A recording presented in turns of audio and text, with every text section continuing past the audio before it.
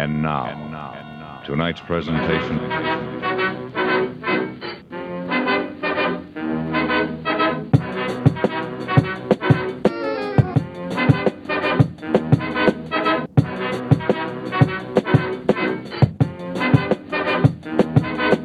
Hi, everybody. Hey guys, This is Sheridan. and Chelsea. Whoa, that's Flick weird. Chicks. We introduced each other. That's a new one. This is a beautiful start to a beautiful relationship. Episode. Welcome to another episode of Flick Chicks. This is episode 4. We're doing the movie Contact. Yes. This movie was the first adaptation of Carl Sagan's novel Contact. The book was actually written by Carl Sagan and his wife. Which I had no idea, actually. I had no idea this movie was based on a Carl Sagan book. Neither did I, until my father told me that the whole movie was based off of a book. And speaking of my father, his name's Dean Annis. He's actually a guest on this episode. Yeah. Dad, Hello, if you'd hi. like to introduce yourself. Here I am. Here, this Yes. is what you get. The movie itself was directed by Robert Zemeckis. Yep. And that's why Sheridan the Brain just said his last name, because I would have butchered that completely. The movie itself is starring Jodie Foster and Matthew McConaughey. All right. Yeah. So Jodie Foster plays Dr. Eleanor Arroway, and Matthew McConaughey is Father Palmer Joss. Palmer Joss. Palmer. That's a weird name. They don't, they really don't call him Father throughout the movie, but he is Technically was- a priest. Yeah, he was technically a priest. So this is my favorite movie of all time. We did my favorite movie. And now we're doing mine. This movie was so sentimental, so close to my heart because of my dad. We both shared such a love for space and the unknown, and science, yes, in general. And it's just one of those films that captivates you from start to finish. Totally.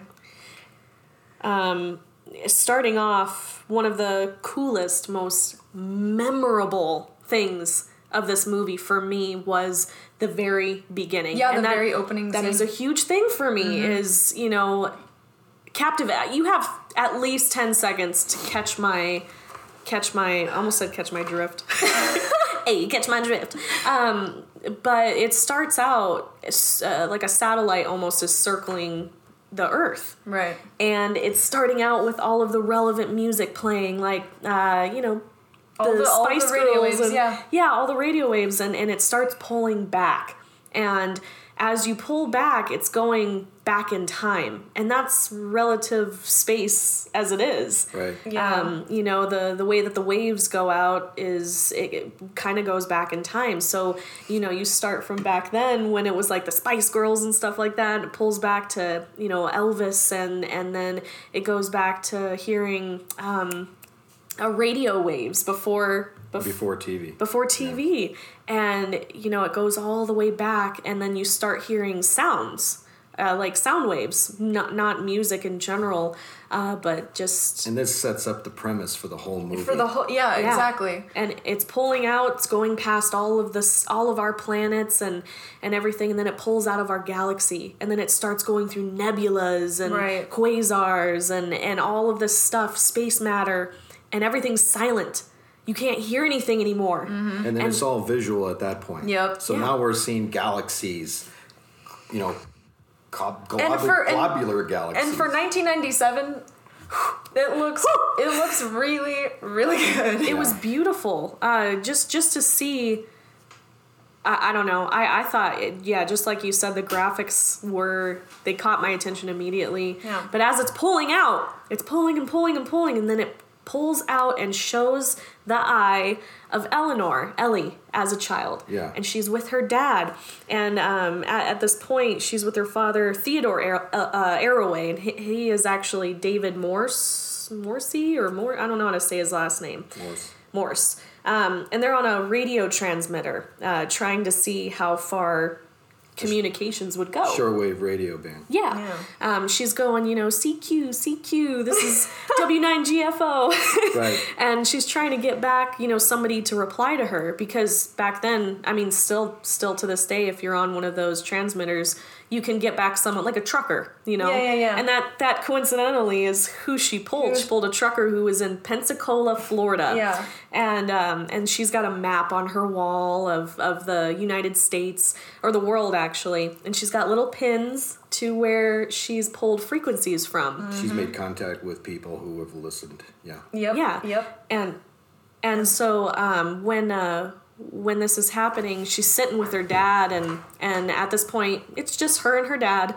At this point, you think, the mom's probably passed away, and Ellie's sitting there thinking, can we contact aliens? And her dad's going, yeah, probably. If we had a big enough satellite. And then she sits there and she goes, can we contact Mom?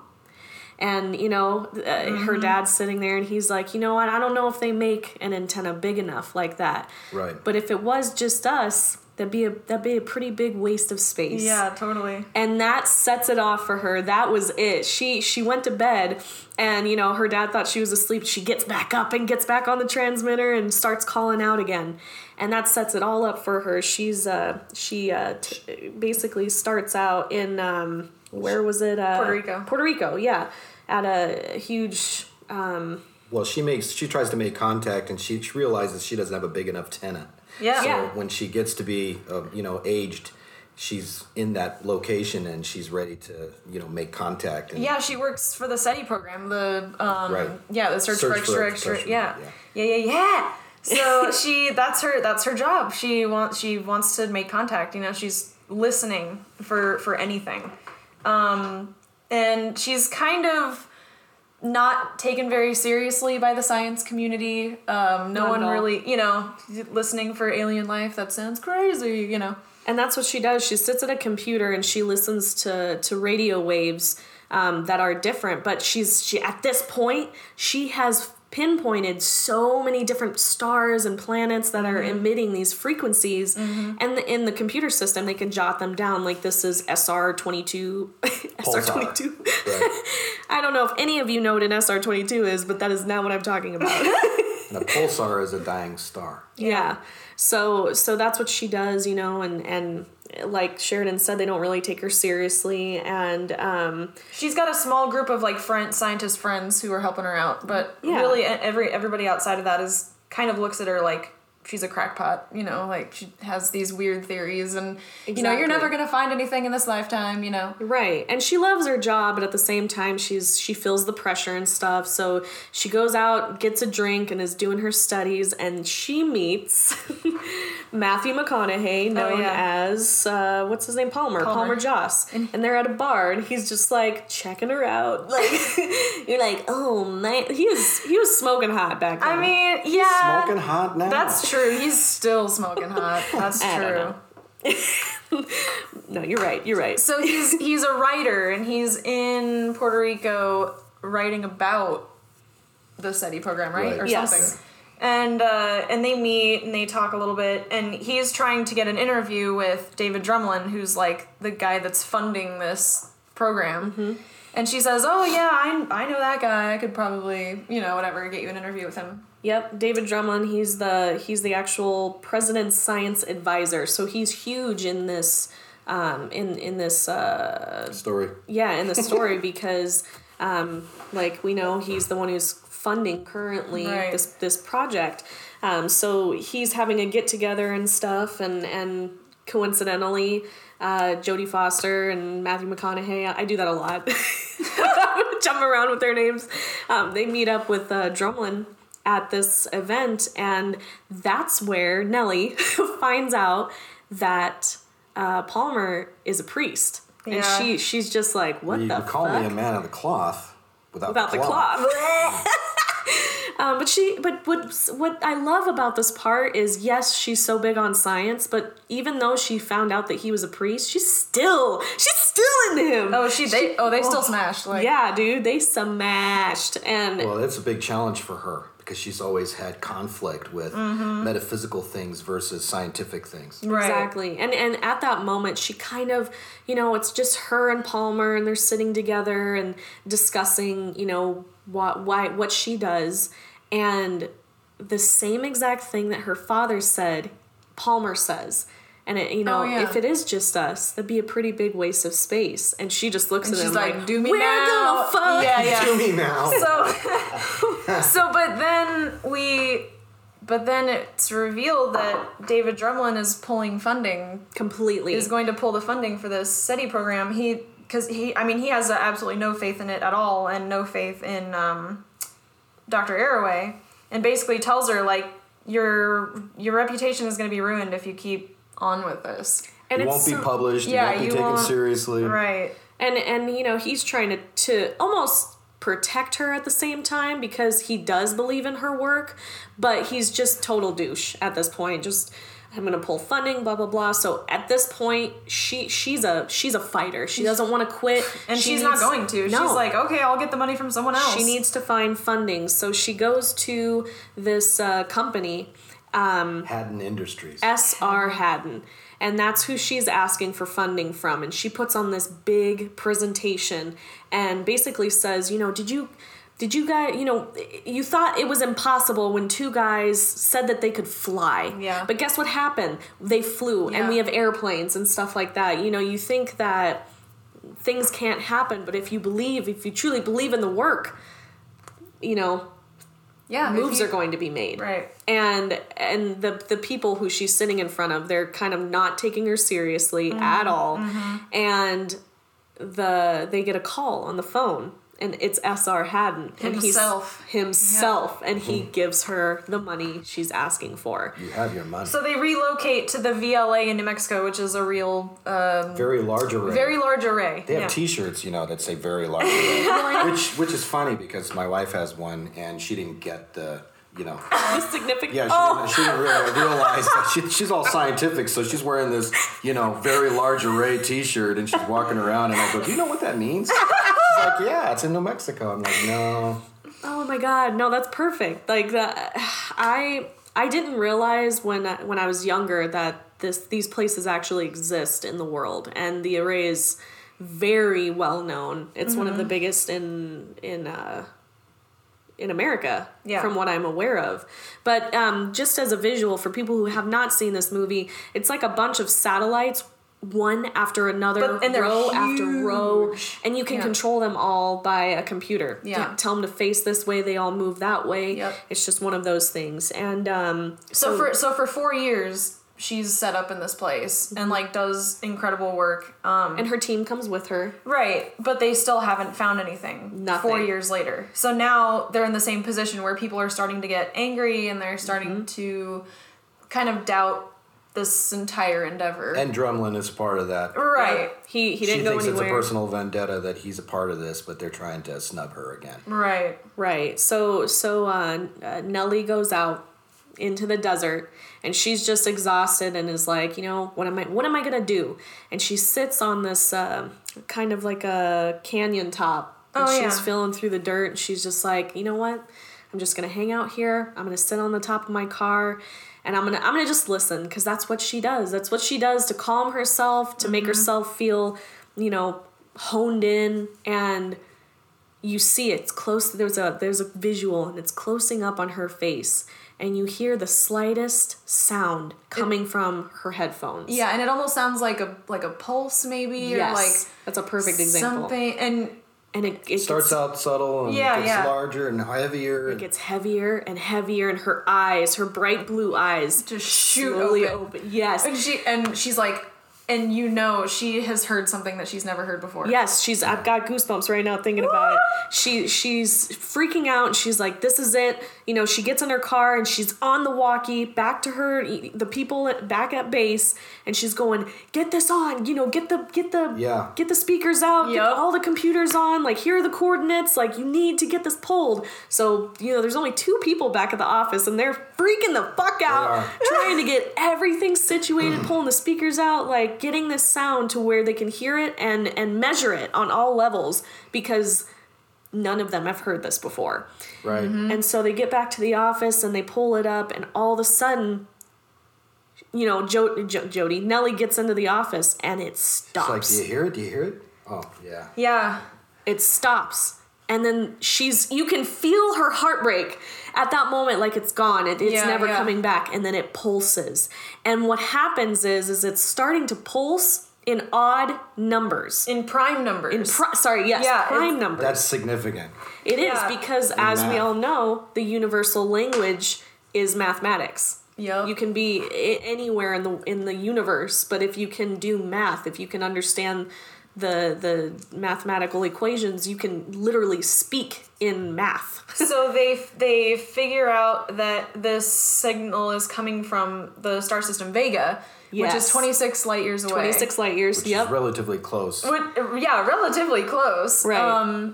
And so they get really excited. They start to try to decode this kind of, you know, prime number language that has been sent to them. And one of the main co-workers of hers, I forgot his name, and do you remember his name? No. I can see him. He's blind, and that's I was gonna ask if that was the blind. Yeah, he's blind. So that I love in itself, because he can hear, you know, so, like better than any of us can, and he realizes this sound has structure. Yeah. And Digital structure. so he's like, give me a TV. They plug it in.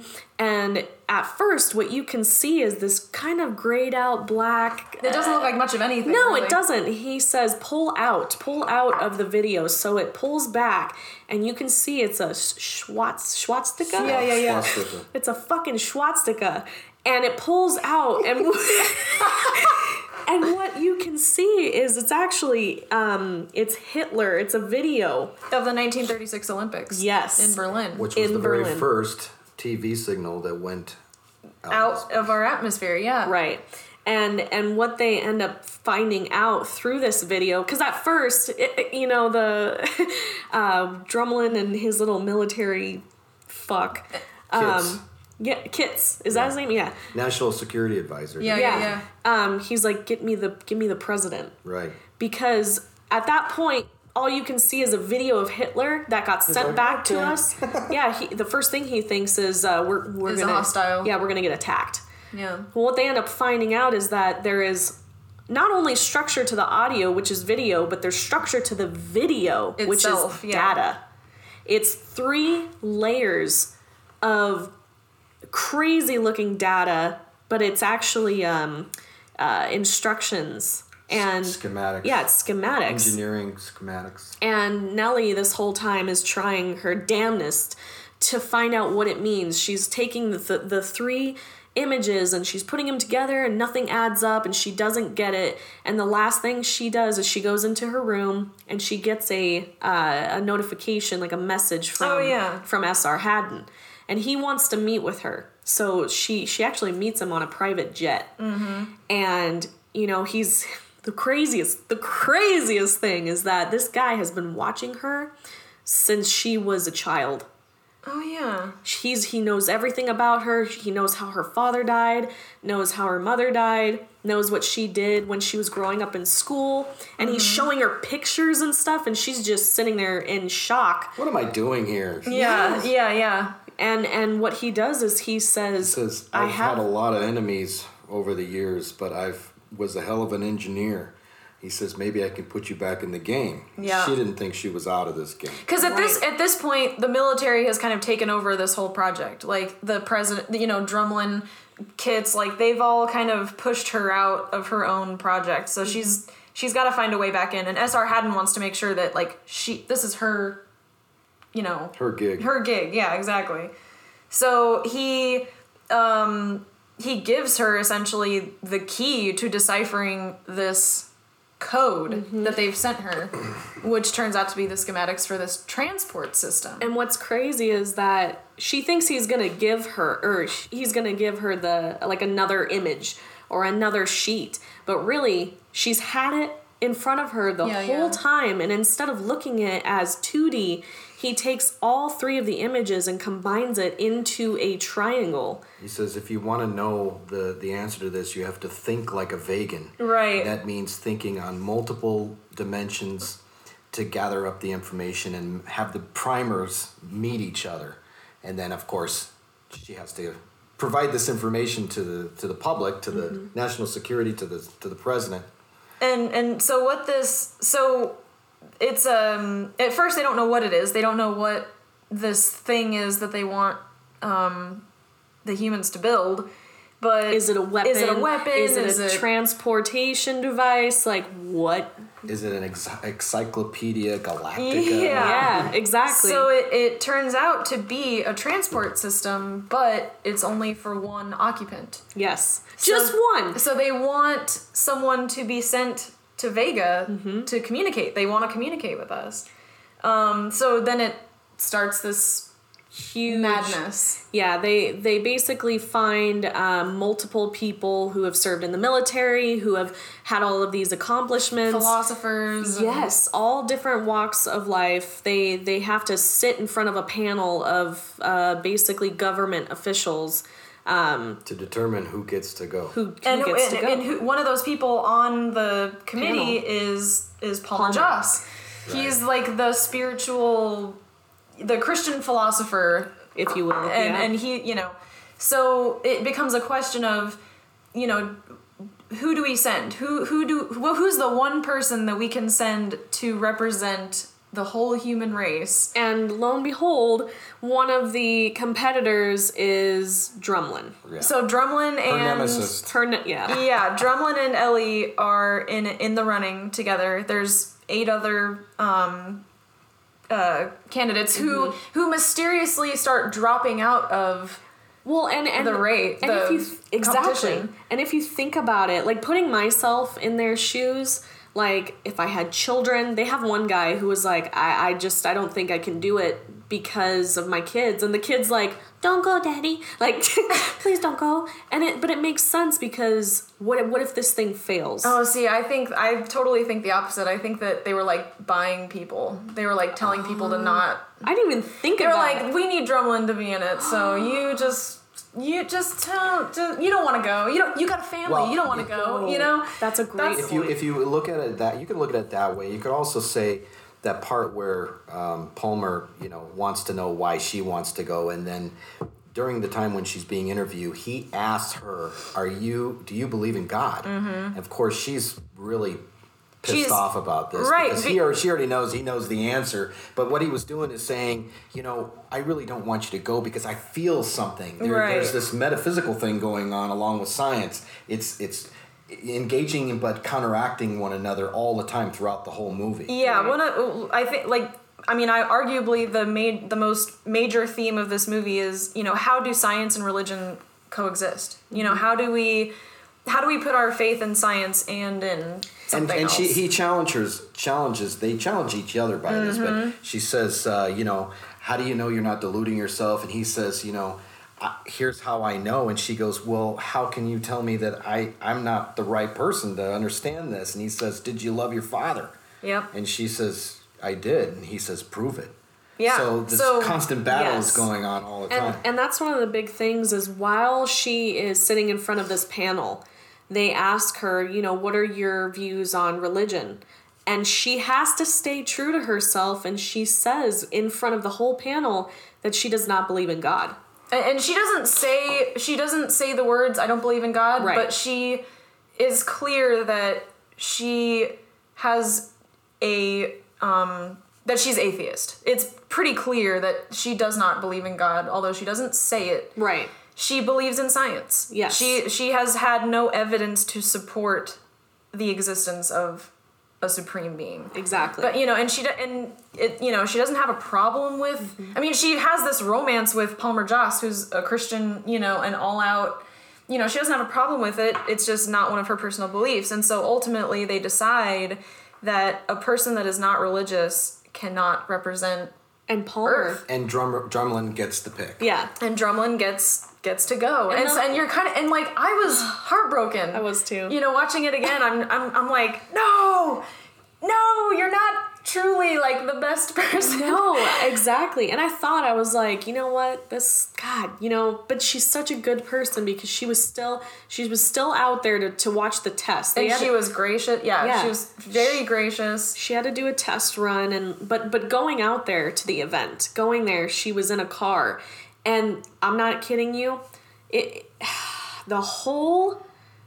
was miles and miles of land covered with people who were protesting. Right. It was like the religious. it was like a Woodstock for aliens. Yeah. It was insane. There were people singing, I feel hymns. like that would be this movie. I feel like is the most accurate representation of what would happen if we did have contact with some kind of otherworldly being. 100%. So after a person, well, I can't remember if it's after they've chosen the person, but they start construction on this transport system in Cape Canaveral, and when they finish it, it looks awesome. It's so cool. It's like the magnitude of this device is it's incredible, huge. The day comes where they have to do a test. They have to test and see if this is going to work. So they send Drumlin up, and everything seems to be going well. Seems to be fine. And then as Jodie Foster is looking at, the security cams and stuff, she sees the face of one of the religious protesters in the testing area. And she's like, oh, shit. And she's seen this guy before. Yeah, he's not supposed to be there. Yeah, she knows he's not supposed to Drumlin. be there. Yeah, so she gets on the radio immediately, and she's like, there's a guy right behind you who's not supposed to be there. I've seen him before. He's not supposed to be there. And mind you, at this point, the device is at full speed. Almost. It was at like 40%. So they're going. They're like, everything's good. Everything, they've got the rings spinning. Yeah, for a visual, it's like a huge ball, and these gigantic rings are circling it. And the speed was, huge. If you were measuring the speed of it at 40%, you're looking at like 90 plus miles an hour. Yeah, so it was going so fast. So it's well underway, and they say, stop, emergency stop immediately. And then she looks on a different camera and from a different angle and sees that this guy has a thing in his hand. Yeah, and I'm like a trigger. Yeah, and she goes, it's a bomb. He's got a bomb, and they don't get to him in time, and he sets off the bomb, and it just explodes. It gets destroyed. Pieces are flying at the test site. People are screaming and running. It's a full on terrorist attack event. Yep. And at this point, they think this is it. We're done. We're done. That's it. It's over. There's no other device. Like, we don't have the funds, and America is basically at this point pulled the fuck out. Yep. Drumlin's dead. Drumlin's is dead. A lot of the scientists that worked on it are dead. And so you're kind of thinking, well, what's next? What do we do now? So Jodie Foster gets back to her hotel room, or I don't know, I can't remember if it's a hotel room, but anyway, she gets back to her room and she sees her computer, her room all set up with computers and TV screens, and satellite uplinks. She's like, what is going on? And it turns out it's good old Haddon. Good old Haddon. And he's what does he say, Dad? Well, when she contacts him, she asks him, "Where are you?" And he says, "I'm on the space station Mir." Yeah, Russians have given me permission because I've got cancer, and the low gravity, low oxygen stops from helping or from advancing the cancer. So and this is where he instructs her on something that she hasn't seen, and it turns out that there's a second machine that was built by the subcontractors through his corporation in Japan, and they still want an American to go. And he says, "Want to take a ride?" Want to take a ride?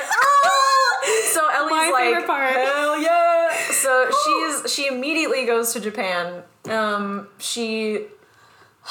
You couldn't get me there fast enough. At that point, and they put her on a ship. She's on a ship at the whole station. Actually is on a ship, right? Because the location of the device where they built and how fucking cool is it that at this whole time that in America they were building this, Japan was like, "We got you, fam. We fucking got you. We got you."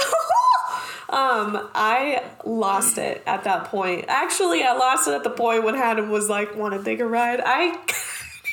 Dad, how many times had you and I rewinded that part? Yeah.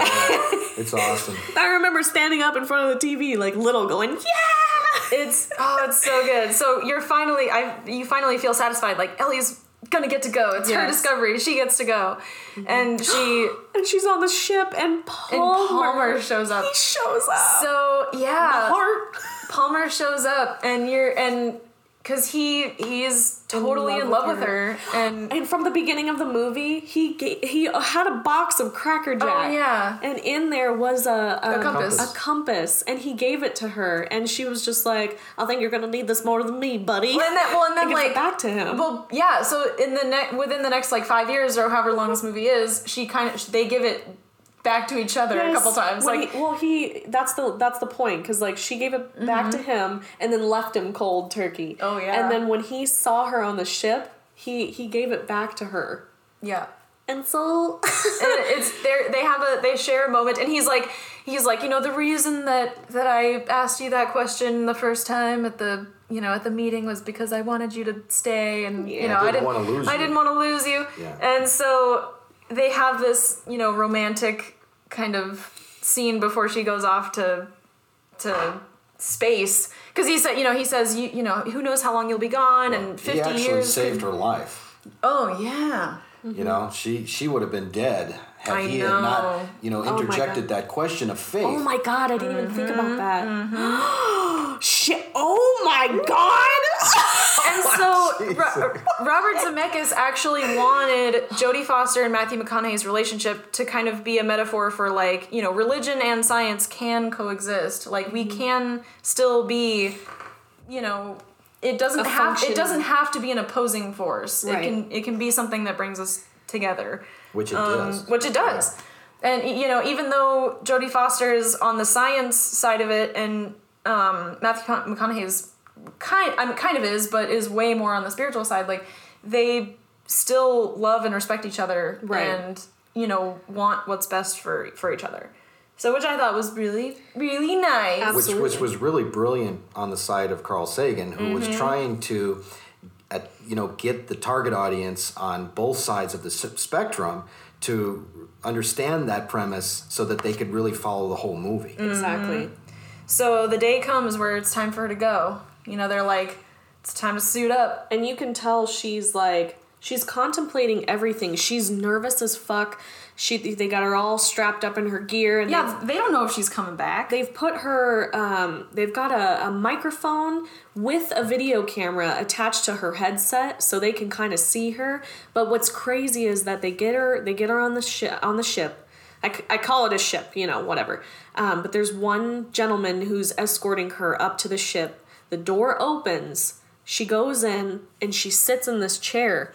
And what's crazy is that she was kind of upset about the chair because the schematics did not show a chair. They just showed an orb and a person inside.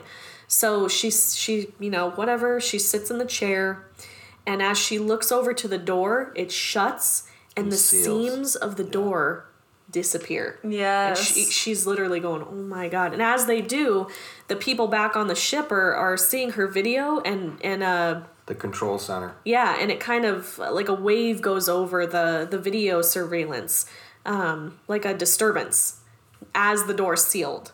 Yep. And so at this point, she's starting to say, I'm ready.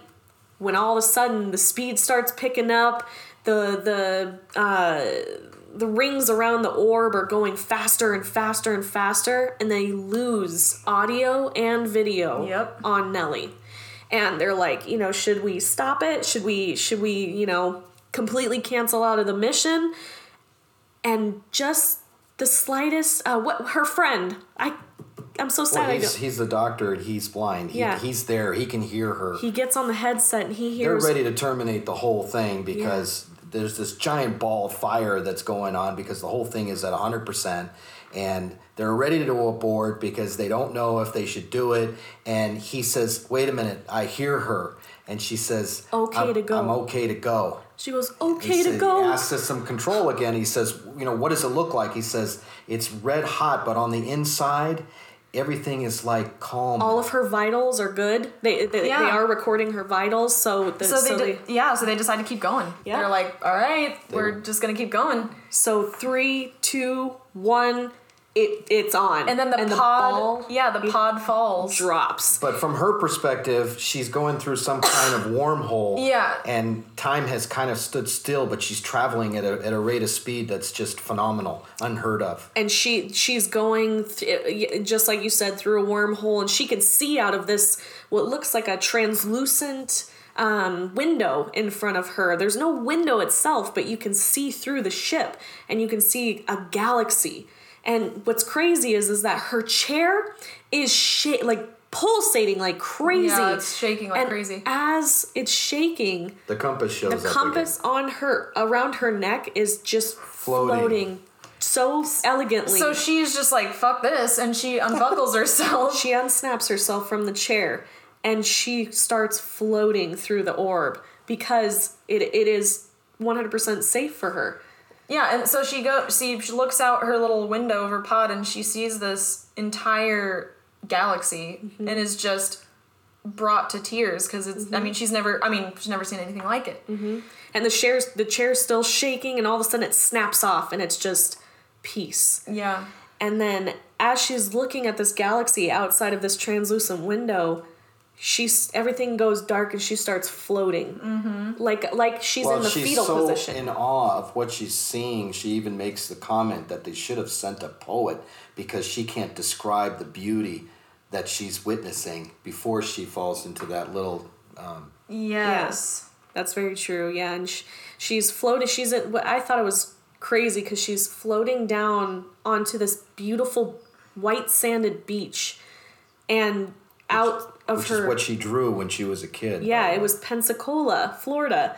And she's falling onto the sand, and she lands on her feet, and she puts her hands out and touches what almost looks like fluid, but she can breathe. And you can see planets out in space. Oh, that's so sick. Instead of just stars. What it is it's really a hologram. Yeah.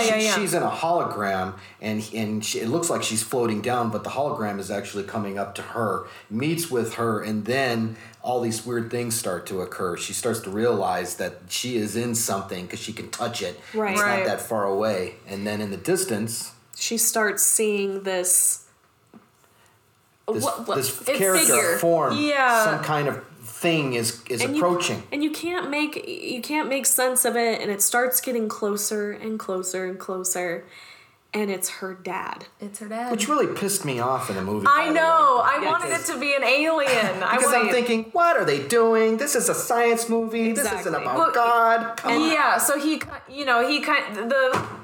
of tells her. Just fell over. Lord, I'm sorry. Oh God, Carl, forgive us. This is all we have of you. So the alien decided that representing Her father. having him kind of look like her dad is something that her brain can wrap itself around. Yeah, it can. It's more of a comfort, so Right. she's not panic stricken by. That's why the And at first, she embraces him because she thinks it's him. Right. And then he said, we thought it would be better for you this way. And she realizes, okay, this isn't my dad. This is some alien being. But then she realizes, like, you've been in my brain. Like, you downloaded you can my see. thoughts. Yeah, you can see everything that, that I am. And so, like, they have this, like, really amazing conversation about... This is key. It is. All of it boils down to this moment. Yes. This moment of, why us? Like, And why haven't you come and like, why can't we show you? And he says, Right. this is how we've done it for thousands of years. For billions For billions of years. Sorry, my Yeah. bad. My bad. Yeah. yeah. He says, well, do we get to come back? And he says, well, this is your first step. In time, there'll be Right. another. Yeah. Meaning, your people can only understand this depth of this at the very beginning stages of your evolution as a species. Right. In time, we'll do this again, and we'll give you more awareness and more discovery about who you are and what you represent as a species. And then he makes reference to, you have your mother's hands. He says you're an interesting species, an interesting mix. I thought that was an extremely interesting important. mix. Yeah. Because he such says you have such beautiful dreams, but such terrible nightmares. Yeah. Oh, it's so good. It's so true. So yeah, and he says this too. He says you feel so alone and so cut off, but what keeps the sanity behind everything is knowing that we're all together. We're all here in the cosmos together. You're not alone. Yeah. That was huge. Well, and that's and it. I believe, in my personal opinion, I'm not trying to speak for anybody, but to me, that's what a religious experience would seem like. You know, you're a being that doesn't live here is telling you, hey, everything's okay. Like, you're not alone, you know? The parallel between these two factors just runs hand in hand. Right. From the very beginning to the very end. So you can't really position yourself either way, even at the ending of the movie. Right. Yeah, it blurs that line of, you know, what is...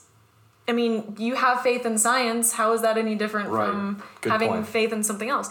So it becomes this, like, kind of weird spiritual religious experience for Ellie, and then when she comes out of it, oh god, she drops straight through. Straight through. Nothing. So to the outs. So she's spending all this time with this alien, right? And she wakes up and she says, "What day is it?" And they're like, "What do you mean, what day is it?" She and thinks she's been gone Yeah. for days. So what happened was an Einstein bridge of time occurred where it went through in seconds, but to her, 18 hours had passed. Right. That's And important. So they go, you know what? We just saw you fall through the rings. Yeah. We didn't see you, nothing happened. We didn't record anything. Straight through. And on there, I mean, the only thing that they have of her was before, when they had surveillance, and then after, when she was asking what day it was. Yeah. So she comes back, and not only did she have this experience, but now she's put in a position where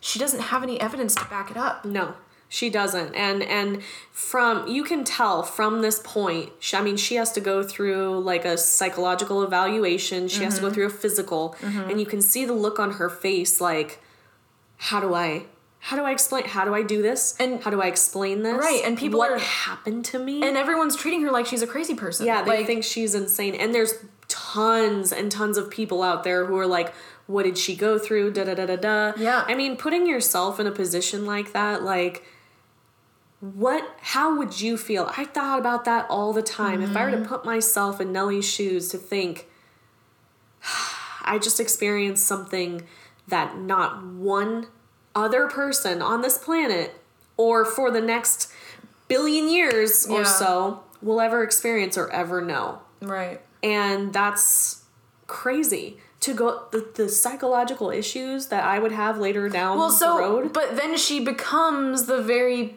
person that she kind of criticized. Like, she becomes a person that believes something happened to her, but she has no evidence to back it up. Right. So she's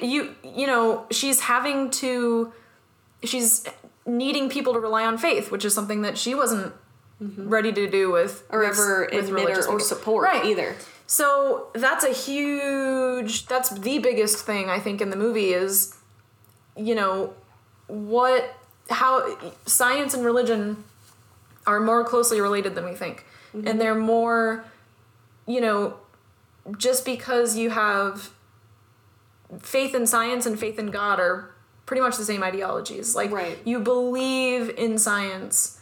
You know, I believe in science personally. I believe in empirical evidence and things like that. But I also can't deny that there are experiences that we have that can't be explained. Not at all. That can't be explained with empirical evidence. And how do you balance that? You know, Exactly. how do you kind of, you know, how do you stay true to yourself and rationalize what you've experienced? Right. You know? And at this point, Nellie has to sit in front of a jury. Yeah. And basically you know, they're criticizing her the entire time. Yeah, she has to defend herself. Yeah, what do you have to say? Like, we spent all this money, like, da-da-da-da-da. What do you have to say for yourself? And she says, I had this experience, this moment where I was able to, you know, I can't explain it. It's basically what she says. Yeah. And at that moment, she looks over and sees Palmer. And he just like... Oh, just thinking about it makes me want to cry because they haven't understood. Like, at that moment, they have an understanding now. 100%. Yeah. Like, she couldn't explain it. He can't explain it. But they feel it in their soul, in their being, in their body. Like, they know it happened. Yeah. And not any person on this planet can believe them or wants to believe them. But it happened for them. And that's just like you were saying, Sheridan. People who are religious...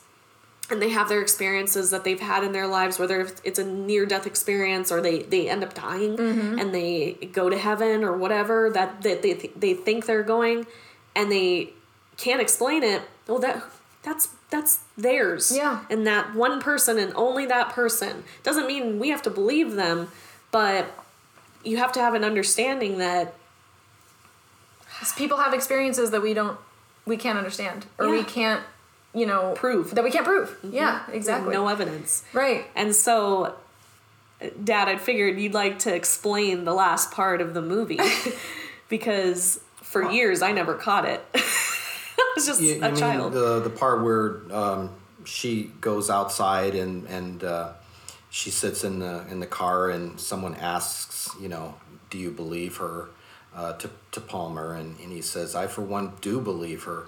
And I think the parallel in that is there's so much controversy in our present culture about the good of science and the good of religion and how it works hand in hand, how it can be, you know, thought of in tandem.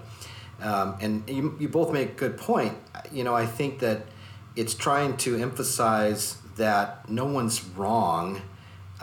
We just have to work together. And when they talk about, you know, that we're not alone and that we're together as a people, it kind of says that in terms of, you know, who we are as a human species on this planet. We should be working together. We should be thinking in terms of what's right for our species and not so much the gain of culture or individualism, but more for the sense of the overall human species altogether. You know, and I think Carl Sagan does a really good job in this movie. The book is a lot different, only because he is a professor of science. He wants to teach the public about the good of science and why it's important to keep moving forward with science.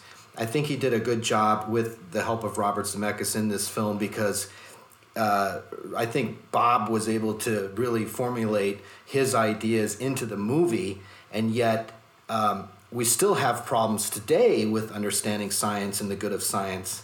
And, you know, if you know Carl Sagan's history, he started the show Cosmos back in the 70s. He was trying to informationalize science, you know, for 8th grade level understanding. And he did a fantastic job, I think. And a lot of that's lost today. We're talking about a movie that came out in 97? Yeah, 97, yeah. You know, and he wrote the book in 79. It was published in 1980. A number of directors turned down the production. Yeah. And then Robert Zemeckis picked it up, which was a huge thing because he's extremely popular. He did Back to the Future. He did Forrest Gump. And do you notice there's something in the score of this movie that is synonymous with Robert Zemeckis? Robert Zemeckis likes to work with, I think, is it Hans Zimmer that might have done this? The music was by Alan Silvestri. There you go. Who did a lot of like the Harry Potter movies. Yeah, and if you listen to this movie and Forrest Gump, there's a lot of parallels and similarities of that music, and it goes back to Adagio for Strings, which is Samuel Barber. Yeah. And Samuel Barber's Adagio for Strings was played at I just lost my Einstein's funeral. Oh my gosh. Who's in this? A lot of times they make reference to Albert Einstein. Right.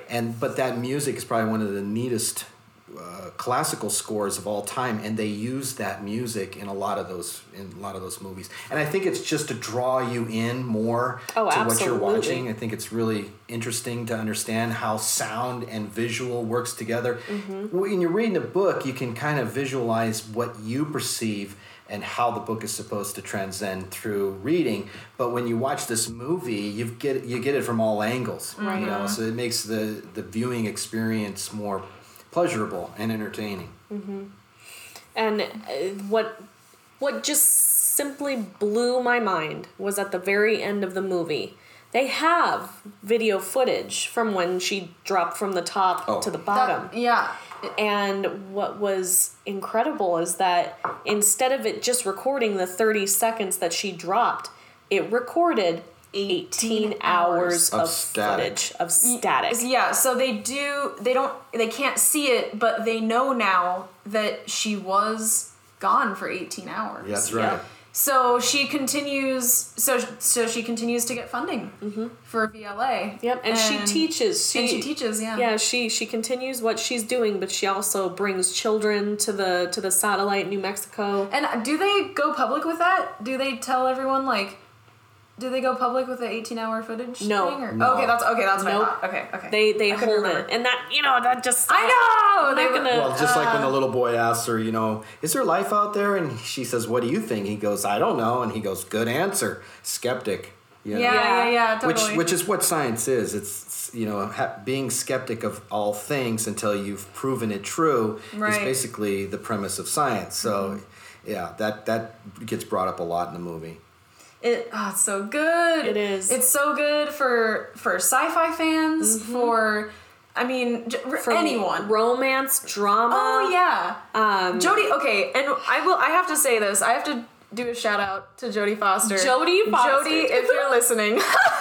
I love you. She always. I love her movies because she always plays such a strong female character. lead, yeah. And I grew up. In the early 90s, and I watched a lot of her movies in the early 90s, Silence of the Lambs and stuff. And she's always... We have got to do an episode on Silence She's of the been my Lambs. idol. Like, That's she has really shown me that, like, you can be a serious actor and a well-respected actor and play respected roles. Like, not just be the pretty girl or not just be the side chick. Like, Right. She was no nonsense. Like... If she got cut funding from something, she was gonna find it somewhere else. Like Exactly. she's like, I've gone it alone before. I can do it again. When like, we were in theater, I did a scene, and I don't even remember what it was, but I remember crying because Corey Beale, shout out, he was our theater teacher, Yeah. came up to me and he was like, "This was awesome. You reminded me of Jodie Foster." Oh and I was oh, it's so good. I huge love influence. her. Huge influence on me growing up. But if it's a really, really great movie because I've always kind of struggled with the major questions that this movie brings up, and it kind of gives you a more hopeful perspective on science and religion. It's like I said before. Zemeckis was trying to make a movie that is stating, hey, science and religion doesn't have to be this head to head. Yeah, this opposing thing. You can have both. And that's what I thought too.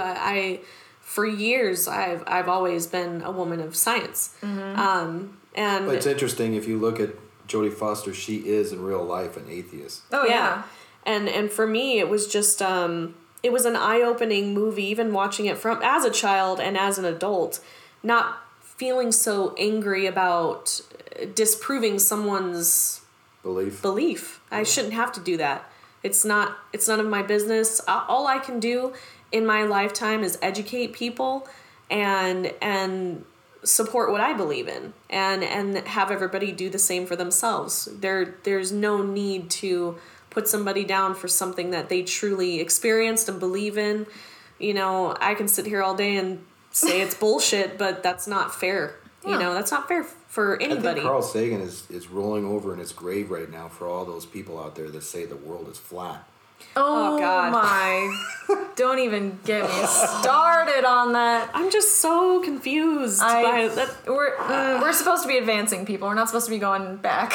If you think the world is flat, just fall off of it. Just take a ship and get out. You know what? I say there. This is what I'll say on the matter. There was a documentary on Netflix called Behind the Curve, and it's about the Flat Earth movement, and it's fascinating. You should all watch it because it's terrifying. There are hundreds of thousands of people just in the U.S. that genuinely believe the Earth is flat. And So what Carl they're- Sagan disproved that in his Cosmos shows. So what they're doing is they're asking for government funding to do tests. And I'm like, okay. On what? Here's all the money you need to do any test you want. That's what I say. Give them the money. God. And it's funny because in the documentary they do all these different tests to prove that the Earth is flat, and every single time, guess what? Yeah, they're wrong. The Greeks in ancient Greece knew that the world was round by doing one simple test. Right. They had two people at two obelisks that are really tall that point up to the sky, and one of them was at Alexandria, and the other one was at another about 500 miles away. Mm-hmm. And at the very same time, one casted a very small shadow, and the other one casted a very broad shadow, which meant that the Earth was round. Right. Yeah. And they knew exactly the circumference of that just based off of that little test, and they were only a few hundred miles off. And this was hundreds and hundreds of years ago. Yeah. So I think that we can, When you look up at the sky, do you see a flat moon? Right. see well, a that's flat sun? tortilla? That's the thing. It's a projection. Oh my That's God. the thing. Like, that's what it is. Anyway, that's not what this podcast is about. Kind of. But but yeah, it's an amazing. When you blow up a balloon, is it square? Uh-oh. If you have not seen Contact, I'm not saying you're fucking up, but you are. You're not making So, decisions that are benefiting Yeah, you. I don't know why you haven't done this, but if you haven't, you'll get a pass just this one time.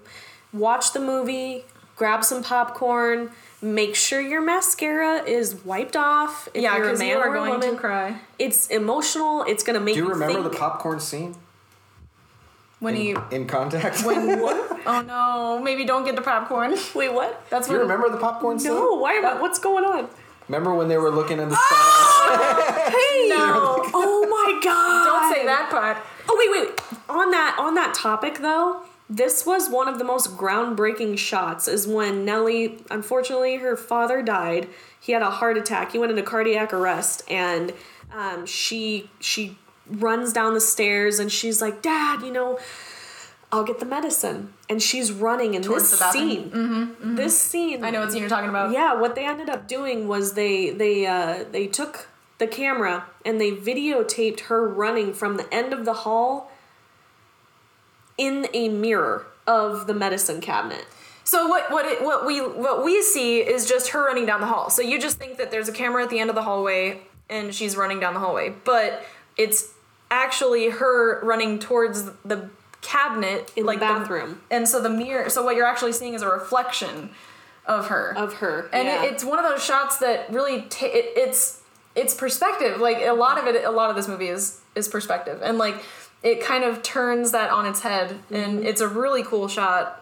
It's an incredible shot. And She opens up the medicine cabinet and she takes some medicine, and some people say she took the wrong medicine. I don't think it would have really mattered. I think he already had myocardial infarction. Yeah. It was too late. He wasn't going to be able to put, some kind of med underneath his tongue. Right. But she wasn't going to save him, but she thought that she grabbed the wrong medicine. She thought that if she got to it sooner, she could have saved his life. She was constantly thinking that science was not working properly, and that's Yeah. what drives her throughout this whole movie. It's really his death. Yeah, when he Right. died, she's sitting on the porch, and the priest comes up to her and says, he's in the hands of the Lord, blah, blah, blah. And she just looks at him and says, I should have gotten to the medicine sooner. I would have saved his life. Right.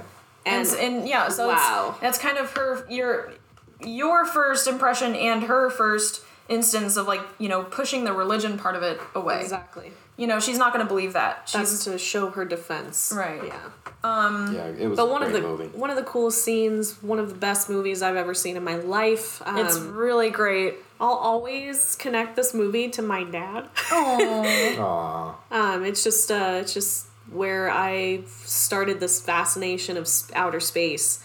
We used to live out in the desert, and there were really no lights out there. And really, the only thing you could do as a kid at nighttime is look up. Yeah. And that's where I just, after seeing this movie and understanding that we are so, it seems like we're so insignificant, so small, nothing. So cut off. So cut off from the universe, but are we alone?